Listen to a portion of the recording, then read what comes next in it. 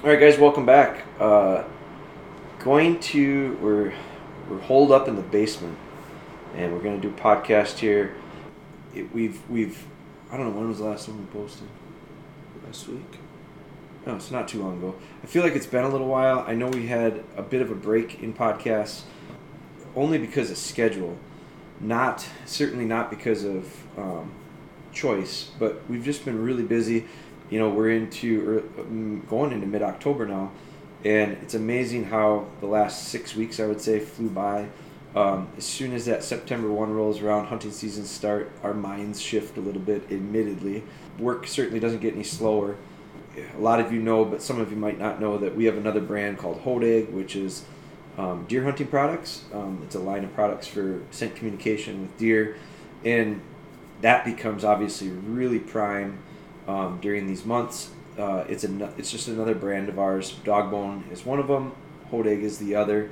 And we have a couple other brands too that we don't focus nearly as much on, but those two are the big ones, and they are relatively seasonal. So we struggle just like everybody else when it comes to balancing stuff. So the podcast certainly, I don't want to say it takes less precedence, but it also, there is only so many hours, and so we've done our best, and we're going to continue to do our best. And I really wanted to do this podcast for multiple reasons. I think we needed to get another one or two out here just because of the delay that's been going on, but I also did it because I'm picking an email. Now, we haven't recorded podcasts for ours, for Dogbone, the Dogbone podcast, but I have recorded 2 podcasts in this time frame as well in the last couple of weeks. One of them was with Dr. Brooks Tiller. That was The Healthy Hunter, I think is the name of that podcast.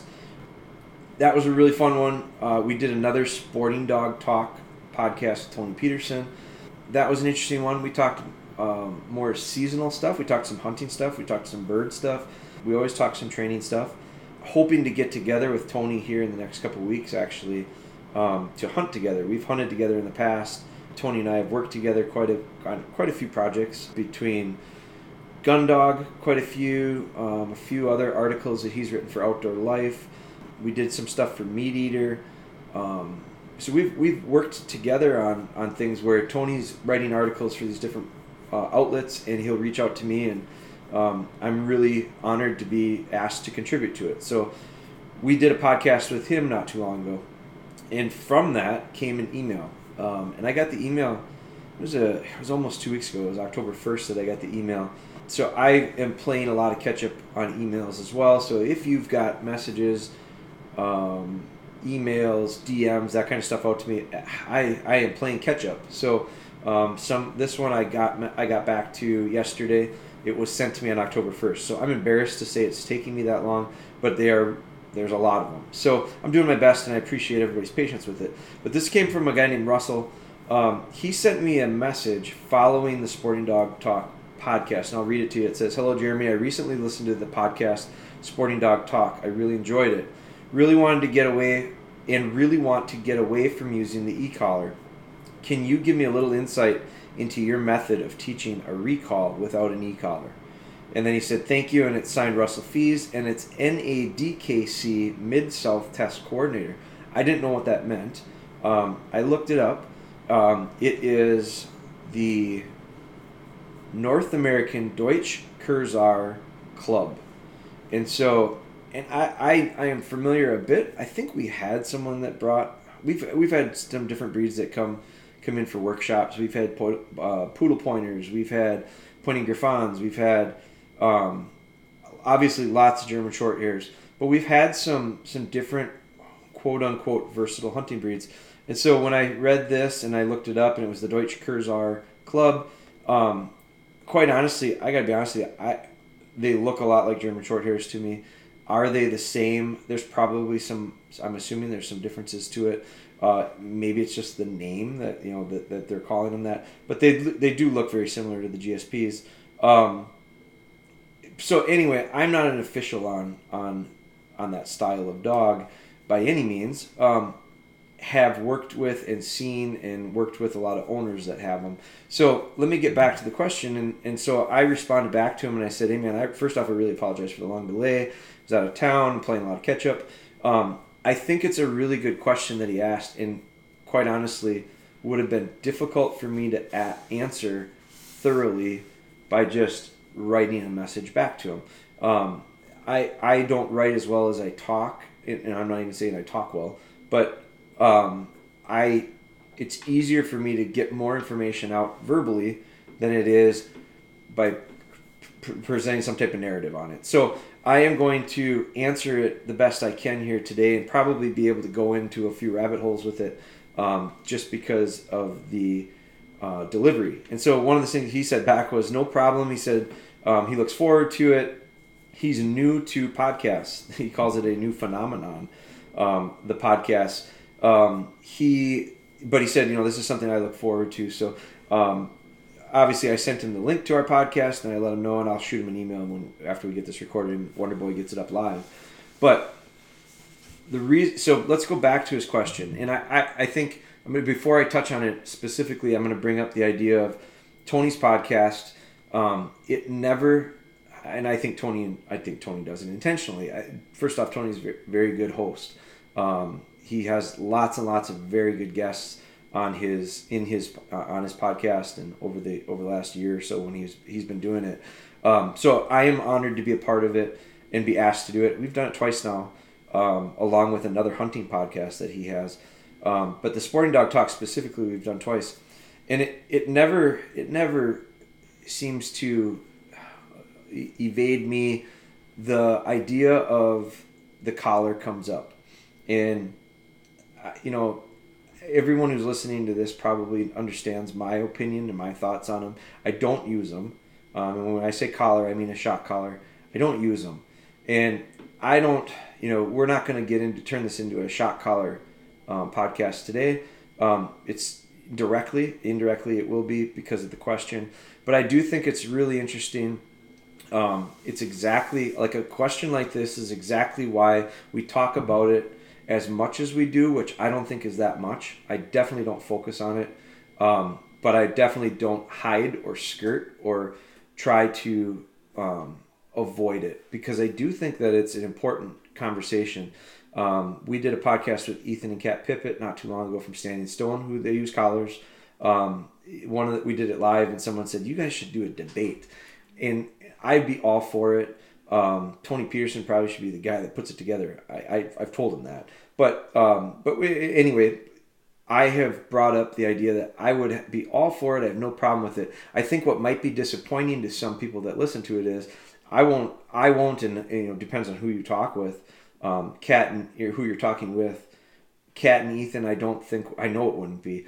It won't get real heated. It won't get into an argument. It won't be it won't be as entertaining as some might hope or think it would be. I think it'd be pretty civil.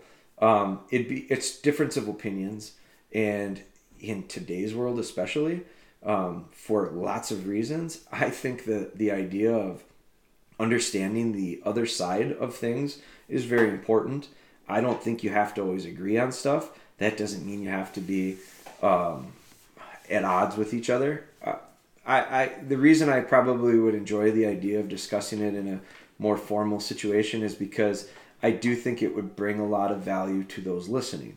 That's why. I'm not here to convince someone that is set in their ways on something else.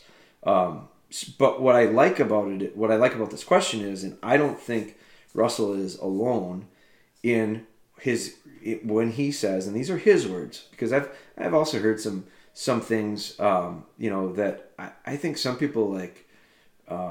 I think there are some people out there that have heard some of the stuff that we talk about, and they like to assume or think that I really want to push this on people. I could care less what direction you go. I say that and I sound real insensitive, and so I don't mean it to be that way. I mean, it's your choice, and I respect it. That's where I say I could care less. What I do care a lot about is for someone who is interested in finding out or trying or doing it without the collar, their training that is, and just doesn't know how. would prefer to do it but isn't sure how. That to me is where I feel a level of responsibility to share some of the things that we do and some of the success we have with it, where I learned it, because it wasn't, none of this stuff is original ideas. People have been doing this since the 1800s, 1700s. I mean, like, it's not anything new. There's nothing new and earth-shattering about it. There are lots of different ways to train dogs successfully. So nothing, I shouldn't say I hate. I really don't like the idea of, someone sent me a message yesterday and was like, I completely buy into your program. I want to follow your program.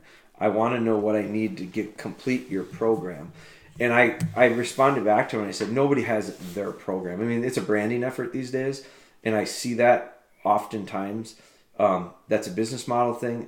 I get it. But I am clear to let everyone know I have merely listened to, watched, practiced, taken from, dropped certain things from as many trainers as I possibly can expose myself to, and you pick and choose what works for you, and that becomes your style. There's no program out there that I've got that, follow this program, you'll get results. No, I think I think we can offer you some ideas. And so that's where it's going to come into this. So that all brings full circle to this question. And I really like that he said, I really wanted to get away from using an e-collar. I don't know that this guy, so I went to this guy's, I stalked him a little bit online, not him personally, but the NADKC, the Deutsche Kursar. And it's very similar to most of the versatile hunting dogs that I see. I do think there's probably a very heavy influence here in the States anyway, of the use of the collar. And I do think it's interesting because none of the pictures on the website have a collar on. So, to me, that is somewhat of subliminal advertising, which is very positive. I love the idea of that. To me, it's very natural to see a dog working without a collar, without the influence of that collar. So I like that. But anyway, let's get to his question. So he said, listen to the podcast, really enjoyed it. Want to get away from using the collar. Can you give me a little insight on your method of teaching recall without a collar? And so getting specifically to recall, I think recall is such a foundational, fundamental necessity. It's one of those things that with it, you can branch off into a lot of things. Without it, you're really stuck. Because ultimately, and that goes for both in the field hunting as well as when you're not hunting. And I think more and more we see it. I know for us it's 100%. The use of the dog goes so far beyond the field. Their family members, their pets, they're going with us. They're spending a lot more time with us outside of the field or hunting scenario than they are in. So recall is an essential thing for that. It's hard to enjoy them if you can't allow them some freedom. Now, freedom comes as something that's earned. The idea, the understanding of trust in them trusting in you, that's all earned stuff. So specifically, give them some insight on how I teach recall without a collar. So I think there's a lot of different scenarios here, Russell. One of them is, ideally, I think it starts out very, very young, and there's no means of control, whether it be a long lead or a leash or a collar, shock collar wise. And I won't really be able to talk about shock collar stuff because I've never used one, don't own one, never will. As far as I'm concerned, I won't. So I think what I think, this is a generalization and a broad picture of training dogs in general. When they're little, I think every dog that I've ever worked with and seen, there is a level of confidence or lack of confidence that's there initially. I do think that dogs are wired to find a good leader and follow them. And if they don't, they're wired to become one. And so I just think that's a DNA thing. I think that's a canine thing. So the starting point is a lot easier. It's a lot easier to do this stuff if we start out in the beginning forming and shaping the desired behavior. And so I'm going to go down that road to start out with because that's ideal. Let's say it's 8 weeks old, the puppy comes home. Puppies have a tendency to, especially a young one, when you uproot them and you bring them to your house, you've changed everything. There's no more dogs there to create this sense of security and boldness that they've grown up with the last 7-8 weeks. There's no more mom there, and there probably hasn't been mom there for a few weeks prior to coming by you because they're weaned out and they're not with mom anymore anyway. So, but these litter mates create, it's a lot easier to be bold in a group than it is by yourself and removed and isolated. So when we take the puppies home, that's what we do. We remove them and we isolate them. And when they come back, they are looking for replacement for that pack. They're looking for replacement of their litter mates. They're looking for somebody that they can follow, but they grow very quickly. And so when you bring them home, it might take, some dogs settle in 24 hours, some dogs settle in a week. It just depends. But as these dogs start to settle in, I think that's one of our biggest, most important things on my list is to get the dog comfortable when they come home. There's a couple things on my list. One of them is housebreaking. I don't want them pooping or peeing in my house. Beyond that, I want to get them comfortable and feel safe, trusting. Because I do believe heavily on the idea of trust. And I think trust is earned. And I think trust goes both ways. I think we have to trust them and they have to trust us. And when you do, then you can start moving forward with everything, whether it be training formally or informally. So when I bring that puppy home, usually you can walk around and the puppy follows you. Like, they don't want to be left alone, first off. And second off, they just have this natural tendency to tail around. They're not so, if you stop, they don't go wandering off real far. Usually they stop. And then if you start walking, they go, oop, there he goes, I got to go with him. And so that is where I start the idea of shaping behavior that's going to pay off later by doing what by capitalizing on and taking advantage of what they do naturally. So when these little puppies follow us around the yard at 8, 9, 10 weeks old, I turn that into an opportunity to start shaping what I would consider a formal recall at some point. It's informal at that point because I just walk around and they follow me. But it's at that moment, it's at that time, it's timing the action to whether it be a command or some type of tone or some type of audible reward. I like to recall with the whistle. Beep, beep, beep, beep, beep, beep, beep, beep, beep. I peep the whistle. And when I go beep, beep, beep, beep, beep, beep, beep on the whistle, I want the dogs to come to me. You see any of our videos, when out of habit, a lot of times when a dog's returning with a retrieve, I'm on my whistle for just a short, I don't do it the whole way back, but I'll beep, beep, beep, beep, beep. And as they're coming to me, they hear that whistle.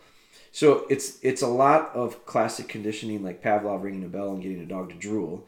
It's timing the action with the cue. So whatever it is, the marking of, it's the idea with clicker training. I don't do clicker training, but I do think some people use clicker training for recall stuff, to shape and form and sharpen up the recall. It's the exact same concept, same idea. But so I'm walking around and I'm peeping the whistle as the puppy follows me, and out of necessity, out of just a matter of it's happening all the time consistently, which habits form based on consistency.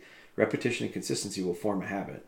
So if you're consistently walking around, puppy following you and hearing the peeping of the whistle, you do it long enough, then all of a sudden the dog hears the peep of the whistle, and they can't help but come run to the whistle, because that's what they always do.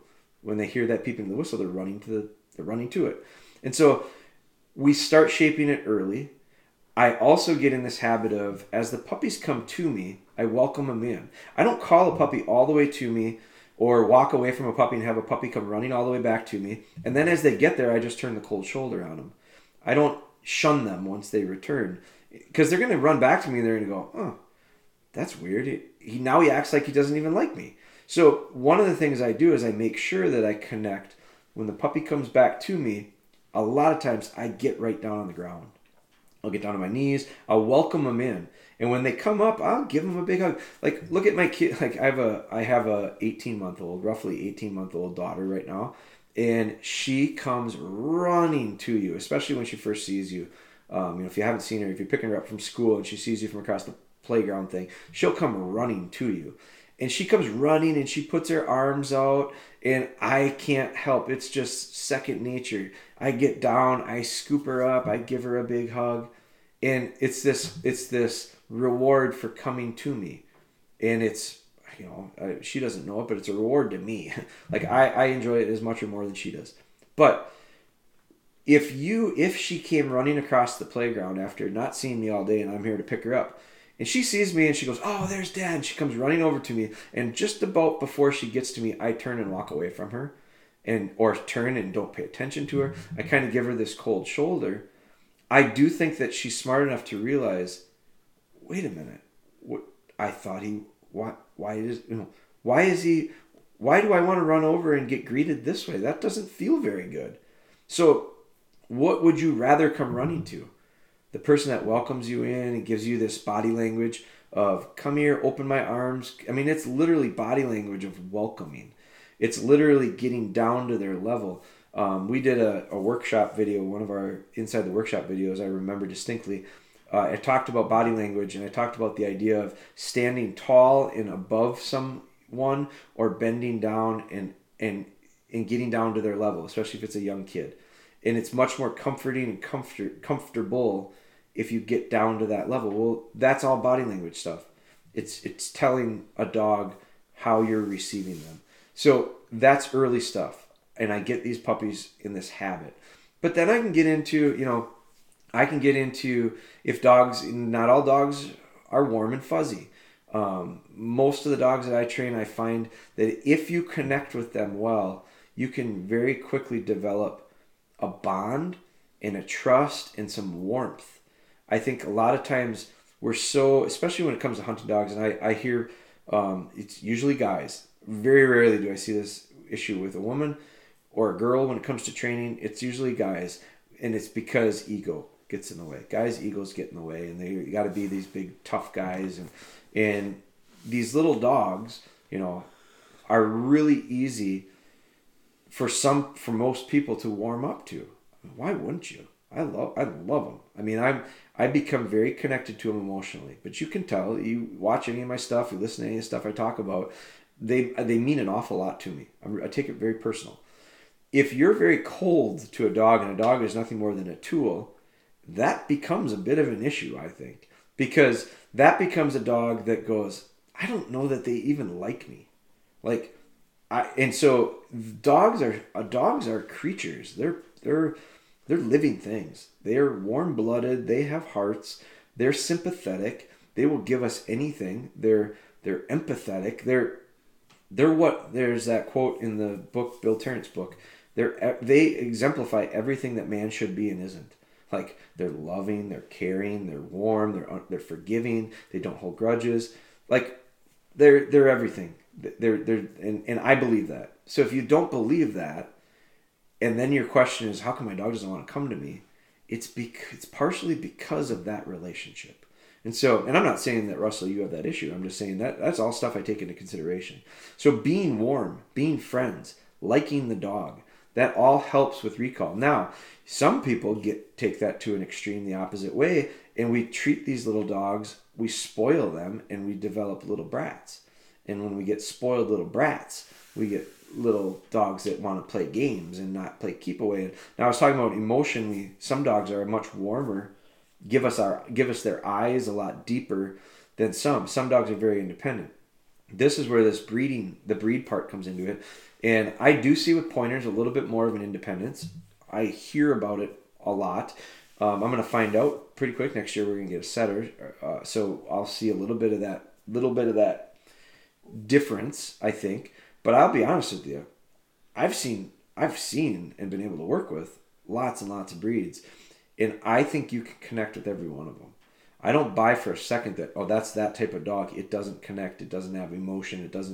You're not able to develop that bond and trust and relation. I don't believe that for a second.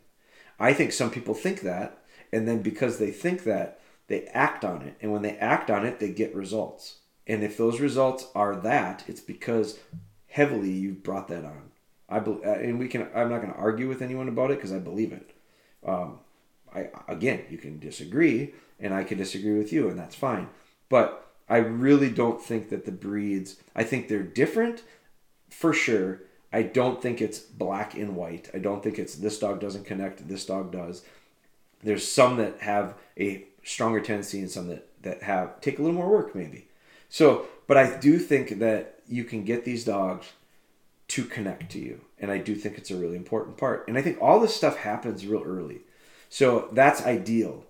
And as you develop that, and by the time you get to 12, 14, 16 weeks old, the boldness and the confidence starts to come out.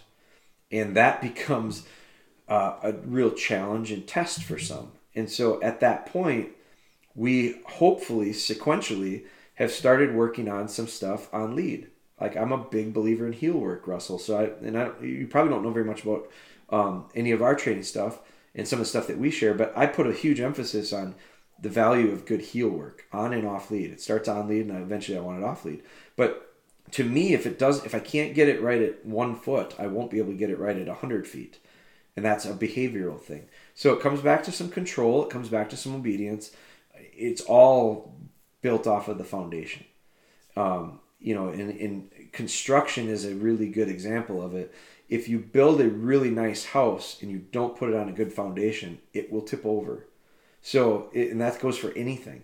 So this is very foundational when it comes to training a dog for in the field or anything for that matter. So while that process starts to take place, by the time I use those first maybe 4 or 5 weeks to really shore up the idea of this recall. And if I do a good job with it, I get through that phase where the dog decides to test a little bit more, decides its confidence and interest in other things is stronger than maybe behaviorally wise listening to me. So those are times when I have a very simple fix. Eliminate the opportunity to fail. And so if I get to the point where all of a sudden one day the dog decides there's more freedom out here than I care to put next to your level of control and obedience, and all of a sudden I want to run off and not come back anymore or play keep away or get into some of these nasty little habits, I learn from that and I don't go back and put myself in that position. And the next time we go out into a situation where I don't have control, because a lot of it has to do with the situation you put them in. I have a lot of people they recall really well in the hallway, because I talk about using hallways a lot, and I'll talk about that in a little bit. But so we're going to shape behavior. You use a long hallway with all the doors closed. They don't have a lot of options. They can go out and they can come back, and not very often do little puppies like to sit still. So I like to have dogs just go back and forth in a hallway. It minimizes all the risk because there's really nowhere else for them to go. People will tell me they're great at that, but then I take them out to the park or the yard or the dog park or some field and I can't get the dog to come back. Well, that's an extreme. That's A to Z, and you can't go from A to Z. You got to go from A to B, B to C, C to D. Eventually you get to Z. So it's too big of a step too quickly. So the idea of, I understand, hey, I got to take the dog out. The dog has to go to the bathroom. I want to take the dog to the park. That's fine. Eliminate the opportunity for it to fail, because every time it fails, it erodes anything that you've done well in a controlled environment. So I was talking with a guy last night that came over, and he's a friend of mine that I'm helping him with his dog. His dog is struggling a little bit with his delivery on a retrieve. He's about 6 months old. And so he stopped retrieving with the dog, and he's doing very formal trailing memories. And I talked to him about the value of trailing memories, how much I put on it early on in creating a steady dog. And I like to steady dogs up within reason early. And so, and again, that's a very loose term, within reason. But so he's been running these trailing memories. Well, he can't get the dog to come back. So he said, so I stopped doing it. And so what I do is I set the trailing memory up. I heel the dog out on lead. I get within the lead distance, which is like 4 or 5 feet of the dummy. And then I send the dog on the retrieve. It makes a 5-foot retrieve and comes back and goes, I'm just afraid the dog's going to run off. I said, stop. We're going to stop that. I said, we're way too tight. You're way too controlled. You're not loose enough. So, and he goes, yeah, but you always said, I don't want to lose control. No, I don't. So what we did was we took him up to my porch. We blocked off the back of the porch. We blocked off the front of the porch. So we had a hallway basically outside with a porch that was slotted so the dog could see out into the yard. And we made retrieves in the porch, back and forth. And I told him, don't make the dog sit. Don't steady the dog up. I don't care if the dog breaks. We're just going to get the dog excited. The dog's going to run out. And he ran out and made like 4 really nice retrieves and brought it back to us because he didn't have any other options. And so that was something that we did. And I said, we're going to work on that for a little while. forget about these trailing memories for a while. Let's loosen things up and let's just get the dog shaped to behave to give us a delivery. Just bring it back to us. And then we'll start talking about how we're going to share the dummy with them. And so again, it's a different thing. We're not talking about specifically recall, but recall is a part of that. And so if that dog was out in the yard, it wasn't coming back to us with the dummy in its mouth. A retrieve is nothing more than recall with something in its mouth. So we took away the freedom of the yard and we went into the porch and closed off the porch and controlled it so that it was straight out and straight back. So I'm going to start taking opportunities to shape behavior and utilize the environment to help me do it. And when I have to put the dog into positions where we lose that, I take away the freedom of running wild. So just put the dog in a lead. Heel the dog back. Bring the dog out. Now, that gets us through. So that's, if we, by the time you get through that at 6 months or more, you probably have a dog that has a pretty solid recall that you can continue to build off of. If you don't by that point, so recently, Russell, I trained my parents' dog, came to me at about 5 months old? Something like that. About 5 months old when she came back. She had a pretty good recall when she started with me. It got bad within a couple weeks, but it definitely was bad with the retrieve. So we had to do a lot of these things that I'm talking about right now. But one thing that I did with her, and you can do this with a little puppy, I don't have any problem with it. I am not a treat trainer. I don't use treats. I think it's bribery. That's within reason. So I do shape a little bit of behavior with kibble when they're little. Like I have no problem I can do it for about a day or two where I'll take a little bit of kibble and I'll get the puppy to come to me and I'll hold it out in my fingers and I'll teach the dog to come right to my hand and then they kind of bump my fingers and I give them this little piece of kibble.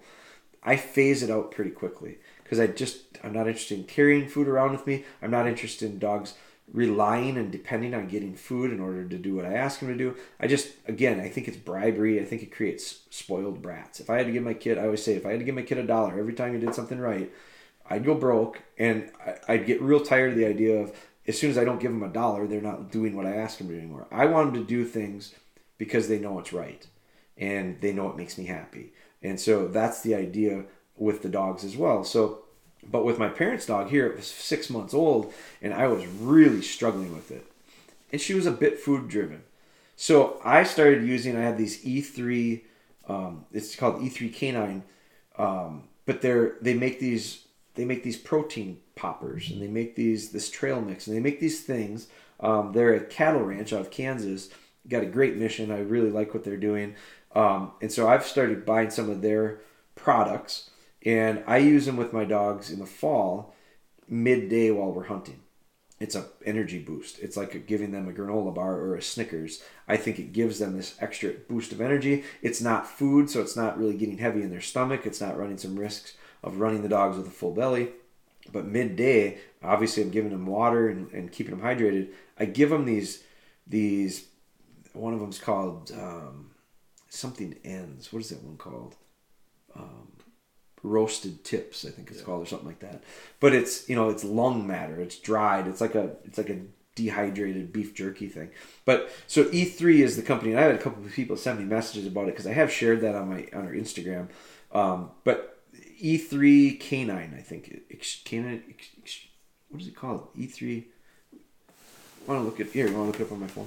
I'll find out what it is. But so those are things that I started using with this dog named Cedar. I took these small little pieces of these treats, basically, and I started to get her to come to me, and I gave her a little piece of this treat. I did that as an extreme to start to change a dramatically poor behavior and start to shape it. I weaned it out within about a week. I still would go back to it. I had no problem going back to it. But that's another thing that's one way that I had to kind of overcome a really poor habit that was formed in there that I had to reverse. So that's another way that I can do it with an older dog or a dog that's got a little bit further down the road and maybe a little bit deeper entrenched undesirable habits. So those are some of the things that I do. I try to avoid a check collar. I think a check collar is so temporary. And I think dogs are so smart, and I think they get in the way a lot. So I do try to avoid those. I've got a buddy that uses a really light long line. So it's called E3 Canine Performance. That's what those food treats are. But I've got a buddy that uses a really, really light, like almost like a really fine clothesline. He uses that as a lead. He uses it as a long lead. For me, it works for him really well because I do think I would prefer that because I don't think the dog knows that it's on most of the time. It's so light in weight as opposed to a heavier check cord or check leash. But those are things that I do try to avoid. But I think, Russell, what I think it really boils down to is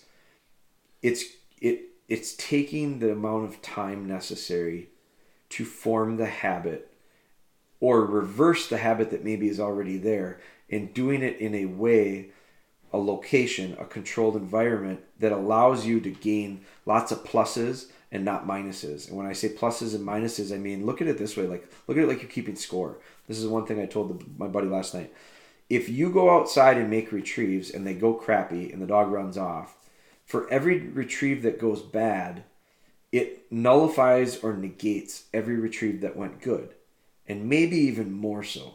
So the idea of if you're keeping score is we want to add points. We want pluses. We want a lot of positive things. When I say positive, I mean like good, like it's the right behavior. So if you look at the number of times, again, getting back to repetition and consistency is going to form habits. In order to form a habit, you have to do something the majority of the time. It doesn't have to be 100%. I'd like it to be 100% as much as possible. But if it's only, if it's an 80-20 mix, you're not going to get 80% results because you got 20% that isn't. So that's going to kind of erode out. So an 80% and a 20%, if you add the two together, you got 100% and you divide it by 2, you got 50%, right? So the results might be 50% of the time if you're an 80-20 mix because there's two variables there. Now, one is heavier than the other. So it's maybe not 50-50, but it's maybe a 60% performance or 70% performance. It's not going to be 80 because that's ideal. You only 8 out of 10 is the best you're doing. You're not always going to be there. So I look at these, and this is just like an idea to try to visually have you see. Every time you do something right, scoreboard. Every time it goes wrong, scoreboard. Sometimes the scoreboard positive is stronger than the scoreboard negative. Sometimes it's the opposite. But in the end, in order to get the behavior you're looking for, you have to be on the positive side of the scoreboard significantly in order to change behavior. And so I'm always looking at that stuff real general from like a 10,000 foot view, but I'm also looking at it in a real micro way as well. And I'm always looking at it in the idea of these dogs are always learning. So if we work on, here's another example of it, and then I'm going to wrap this. But if we work on recall for 10 to 15 minutes a day, and we control it, we do what we just talked about for the last half hour, we do a lot of those things well, and we get good results for those 5-10 repetitions in that 5-10 15-minute window. That's great. But what really has to happen is you have to then take that and build on it the rest of the day, the rest of the opportunities that you have with your dog. I do think that some of the best stuff I'm getting right now with Bella has to do with not the 15, 20-minute, 30-minute sessions that we're doing. Instead, I walked down back and forth from the warehouse to my house today probably 3 or 4 times, and I brought Bella with twice. And I had her out just quartering. She was just allowed to kind of quarter and cast a little bit. And I gave her some really nice stop to the whistles. And she responded excellent. Well, yesterday we worked on a little bit of stop to the whistle during a 15-minute formal session. And she didn't do nearly as well there as she did today. But today's were so sporadic and spread out, they were actually how it would go in the real world. And so I look at that and I go, it's transferring. It's just she struggles with tests, let's say. She struggles with the classroom environment. She struggles with the training stuff. She doesn't do as well in formal training as she does in the real world when we apply what we've learned in the training. That doesn't mean that I can't do training because I have to have that stuff to establish these things. But then it's practicing it. So if you work on 10 to 15 minutes and we're the opposite, she does awesome during those 10 to 15 minutes, but she stinks when we do it any other time of the day. I look at that and I go, every time she does it poorly, regular, everyday, real life situations, it takes away from the little bit of positive, good stuff that you did during the session. So they're eroding each other. They're watering each other down. What the negative is watering down the positive. And so I want to make sure that we get as much accomplished in those short sessions as we can. As the dog's a little bit older, you usually can go a little bit longer. When they're little, it might be really short. It might be, we might turn it into a lesson of go down the hallway, call them to you, give them a little kibble if that's what it took to motivate them, tell them how good they are. Go to the other end of the hallway, do the same thing, go back to the original spot in the hallway and do the same thing, and then you're done. And that could be done in about 2 or 3 minutes. So that might be a real great step in the right direction. But then if you go outside immediately following that for the next 30, 40 hour long, and you let the dog just run around wild and you try to call them to you and they don't come, and you turn it into trying to chase them down and catch them and all this stuff, that is so contradicting to what you've worked on in your session that in the end your net is a negative. You're not on the positive side. So I just think I look at all of that and I try to build it into the idea of don't ever look at a time with the dog like it's not in training. Don't ever look at it like it's always an opportunity to try to gain something positively. So, Russell, I hope that helps. And if you do it, to get away from using the collar, how do I do it without the collar? That's how I do it. And I think that it might take some time. I'm not going to say, I think some people say that the collar, is magic. I hate that. It's not. It's not. And if you use it improperly, it will create bigger problems than you'll ever have in the first place. I really believe that. But I also think that the idea of understanding patience is really important. I don't want to look at the idea, and I don't want people to think of it as, I don't have to really worry about recall right now. Let's just let the dog be a puppy. I hear that all the time. Let the puppy be a puppy. And then when they're almost out of control to the point where we can't handle them anymore, we'll knock them down. We'll beat them down. We'll light them up. We'll put the collar on them and we'll fix all those issues. I think that's unfair. I think that is not the way that I prefer to develop trust and build a relationship with a dog. I just don't like that. I think it's become way too often and way too common of a thing to see it happen that way. And I think that you can probably go through it, the proper way. I don't know what the proper way of using a collar is to teach recall, but I always hear that people talk about the idea of, well, you got to train the dog first before you put the collar on. And my answer is always, if you train the dog first, what do you need the collar for? I think if you train the dog first and you're patient enough and you form that habit strong enough, there's really no reason ever to put the collar on. I just think that's my approach to it, and I've been able to do it. And I'm not the only one. I mean, there's lots and lots of people that do it that way. So I hope that helps, Russell. Probably went a little bit longer than what we normally do here. I think we're at 45 minutes, but I thought it was a great question. You're not the only one that wonders that. So I appreciate you listening to this podcast. I appreciate you listening. You heard me originally on Sporting Dog Talk with Tony Peterson. Appreciate you listening to that as well. If there's, these are great questions, and we build a lot of the podcast off of questions. Every once in a while we've got other topics that come up too that I think are valuable. But the key is, and the important part of this particular piece of outlet, which would be the audio part, the podcast part, which Ben is actually turning into some video part too, because we're turning it into like a video blog on our YouTube channel. But different things, different platforms have different value, and the reality is, and what I like to try to think we're trying to do is, when we field questions, when we get stuff from individuals, no one is the only one wondering. Like, there's always lots of other people that probably have the exact same thing on their mind or same question. So, Russell, I appreciate you asking. I hope that helps. Don't hesitate to follow back up with me if there's more specific stuff that you're interested in, or if I missed it completely and you're looking for something else. But I appreciate it, guys. Thanks so much for listening.